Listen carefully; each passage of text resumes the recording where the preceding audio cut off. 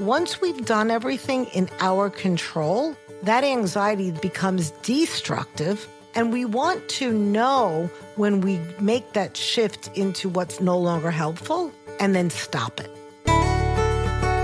Welcome to Live Well and Thrive, a podcast recognizing the hard work, dedication, and diversity of our team at Kaiser Permanente, Northern California. I'm your host, Carrie Owen Pleats.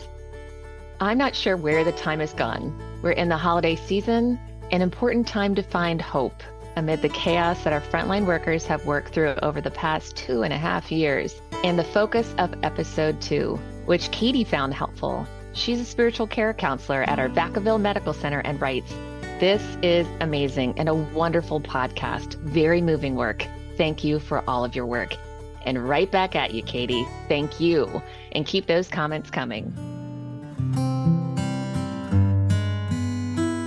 The holiday season is filled with so many emotions. It is a time when our anxiety could go through the roof, from finding time to put up decorations to managing family dynamics.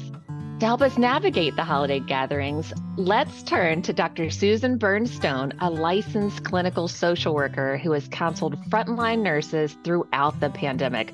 Welcome to Live Well and Thrive, Susan. Thank you so much, Carrie. And let me start by just saying thank you for all that you do and for all that the listeners do. We are so blessed. They are a fantastic team. Susan, in your conversations with nurses, you've seen a troubling shift in attitudes toward frontline workers since the beginning of the pandemic. Can you tell us a little bit about that? At the very beginning of the pandemic, we really celebrated our frontline workers. In different parts of the country, there was this ritual of going out at the windows at 6 o'clock, clapping for them, and everybody was celebrated. And then all of a sudden, there was some political turnarounds and a lot of different degrees of the way in which frontline workers were viewed, connected with both vaccinations, masking, not being able to go out and indoors. The shift went from nurses and frontline workers being celebrated and heroes to now being blamed for some of the restrictions that were being experienced. And now I know a lot of nurses and other staff that actually hide their IDs, whereas at the first part of the pandemic, they were proud, and now they actually have to hide it. Healthcare workers, especially our nurses, are always demonstrating compassion towards their patients and the teams they're working with. They're phenomenal. How can we turn that compassion inward as we prepare for dealing with the emotional challenges which often come from the holiday season? One of the things that I always recommend that we all need to do really is to focus on us. And a lot of times nurses and frontline workers are so focused on wanting to give to other people, to their patients, to their teams, that they actually feel guilty taking some time for themselves. But it's so important that we take the time for ourselves and give to ourselves. And even if there are some people that really can't accept that and embrace that, then think about it as you're doing it for your patients. Because in order for you to be at your very best, you need to take care of yourself. You have to. The car can't run without the gas in the car, and you need to fill up. And so again, I would love it if everybody could really put themselves first for a moment and give to themselves for themselves. Your analogy of using the gas can is great. I always use the one in the airplane. You have to put your oxygen mask on first before you take care of somebody else. You have to do it. Right. But you know what's interesting? I've had people actually tell me that they wouldn't do that in that situation. And it comes from a really just not a believing it. And that's why I say, you have to do that. Yeah. Otherwise, it's not going to work. You're taking care of the other person by taking care of yourself. So with this as a backdrop, the holidays add particular emotional challenges for many of us as families from different beliefs, whether it's about wearing masks, getting vaccinated, or just different political or social views, come together under one roof. And that's a lot to handle, and it creates what's known as anticipatory anxiety. Can you help us understand that term? Anticipatory anxiety is generally when you have anxiety about the unknown, the uncertainty of what's going to happen. Things that are not in our control, and when we don't know what the outcome is going to be, we start to fantasize about what is going to happen. And instead of thinking about good outcomes, of course, what we're doing is we're playing out those horrible outcomes. Anticipatory anxiety helps us to a degree. Let's say we hear that a storm is coming. What do? We get a little panicky. We get anxious. Oh no, there's a storm coming. So we want to then do what we can to prepare. Maybe we take out our flashlights. We get our medications. We figure out where we're going to go if we need to leave the home. Once we've done everything in our control, it's no longer constructive, that anxiety. That anxiety then becomes destructive, and it's anticipatory anxiety. And we want to know when we make that shift into what's no longer helpful and then stop it. So what should we do to prepare ourselves for that destructive component, that anticipatory anxiety? The analogy that I like to use is when people play the lottery, they don't sit around and think about, well, what am I going to do if I lose? No, what people do is they imagine, what am I going to do if I win that $17 million lottery? So shift in and play that game as a winner. So let's talk a little bit about boundaries and what happens when you set the boundaries and then you lose them. The first thing you can do is just realize it.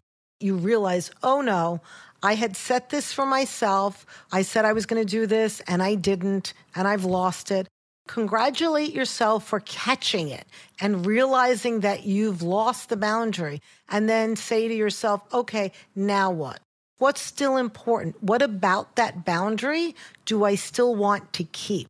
The other thing that I would recommend is to have an anchor with you to remind you of the boundary so it brings you back to a calm place when you've crossed or lost the boundary. So for instance, maybe if you have a necklace that brings you a lot of joy or somebody gave it to you or it's special, you can touch the necklace or a watch or a ring or something in your pocket so that you associate it to bringing you back to that boundary and it reminds you of what's important and now what you can do.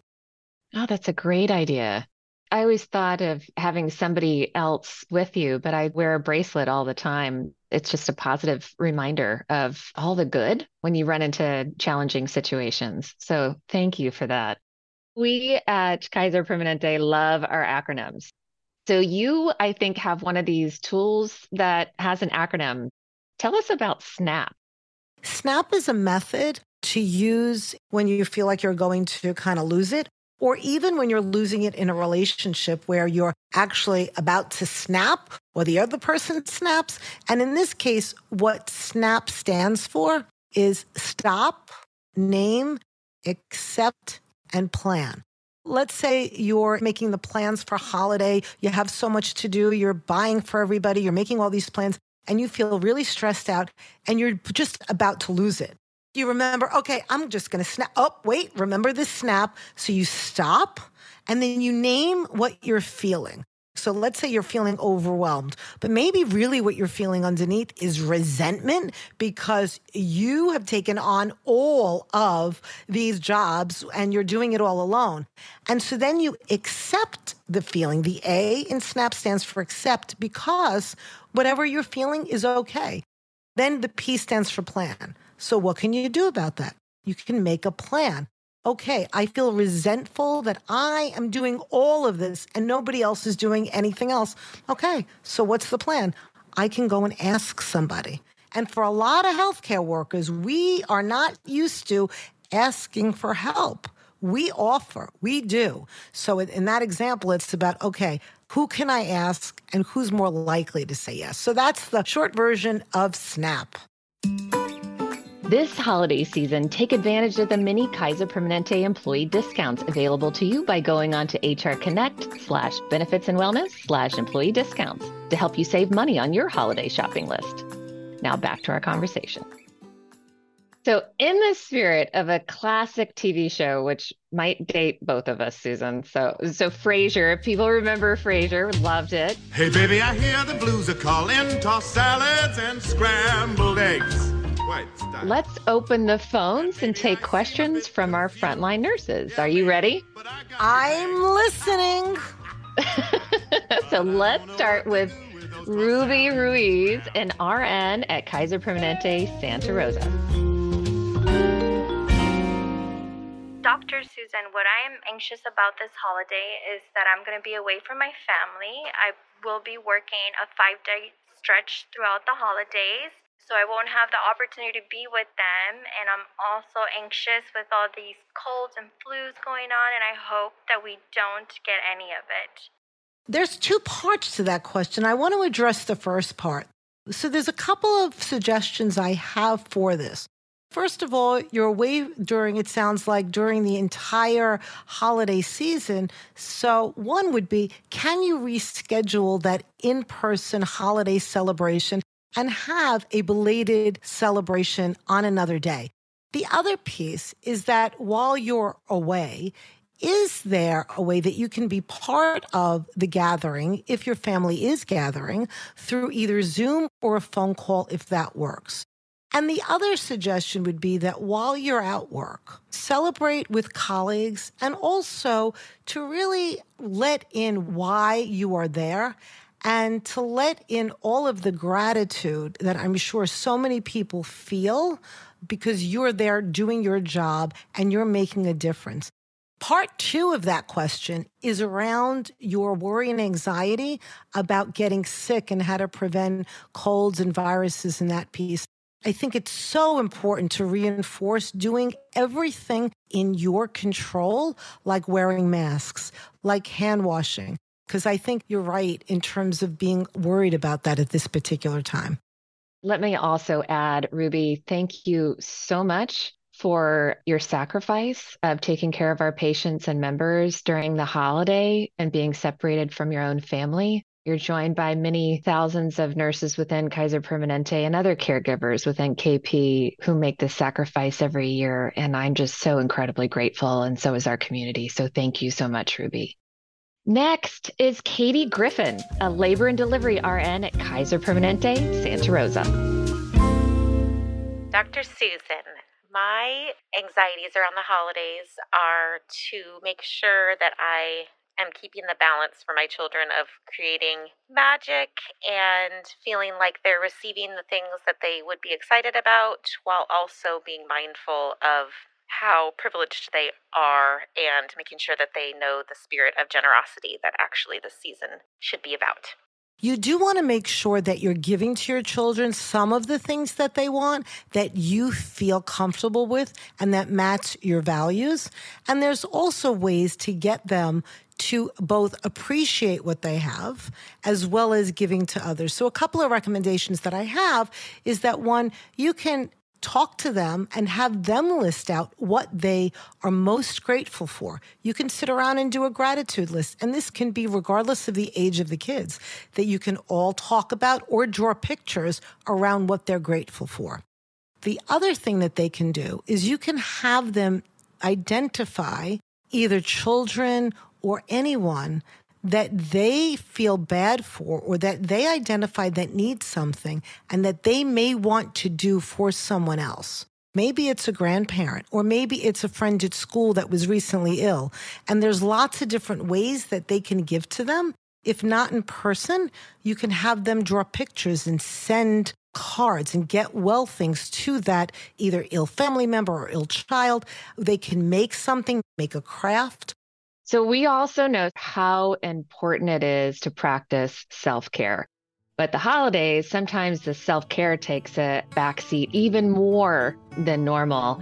What do you recommend? What are some suggestions? You want to take care of your basics. You have to make the time. And even taking a couple of minutes for yourself to do something that brings you joy every single day. Starting right now, do something, even if it's only for 5 minutes, that brings you joy. Could be that you sing in the shower. The other thing to remember are those basics. Taking care of the physical needs, eating right, drinking water, getting exercise. Even if while you're in the kitchen cooking, move. You're doing dishes, dance, you're with your children. Just move a little bit more. So you might have to give up your regular workout because you don't have the time. So then do a jumping jack or two while you're with the family. Go for a walk after the big meal together. The dishes will get done later. Have a dance party while you're doing dishes. What a great idea. I also end each podcast asking the same question of all of our guests. What one piece of advice would you give our team to heal and to rebound from the past 2+ years? One idea would be to take the team and to have people write anonymously on a piece of paper 1 to 3 things that they appreciated most about their team members. Let's say there's 10 people in the team. So you would write 10 different pieces of paper, put the person's name on it, and then everybody gives to everybody else anonymously. So imagine having 9 pieces of separate paper with the things that others have appreciated most about you.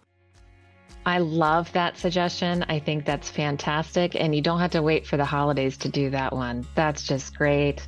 And we all always think about it has to be something that you purchase. And in fact, the things we remember most are the ones that touch our heart. And that's just such a beautiful example. So thank you so much for sharing. And it's such a great suggestion for our listeners.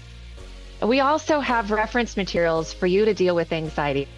From episode 8, we had a personal trainer take us through a typical day to help us get our bodies moving in ways we might not have thought of before. And we have tips to ease anxiety regardless of the season. Both are in the show notes to this episode. I'd like to thank Dr. Susan Bernstone, licensed clinical social worker who has counseled frontline nurses throughout the pandemic. Susan, thank you so much for joining today. Thank you so much, Carrie. This has been my pleasure, and thank you to all our listeners for all the work that they do. This podcast is just one of many resources to support your well-being, including the Ginger app. It's part of the suite of self-help apps we offer to KP employees who are also members. You can find additional resources from physical health tools to mental health support to how to thrive at work on HR Connect under Benefits Wellbeing. I started this episode reading a comment from a listener, and I'd like to invite you to share what's on your mind. Ask a question or suggest a topic or guest. Send it in an email or by a short audio clip to livewellandthrive@kp.org. And whether you're listening on your commute or during a down moment, keep those comments coming. And of course, I'd like to thank you, our listener, for tuning in to Live Well and Thrive, a podcast recognizing the hard work, dedication, and diversity of our team at Kaiser Permanente. Wishing you a happy and healthy holiday season filled with joy and hopefully only manageable stress. I'm Carrie Owen Pleats, and we'll see you next time.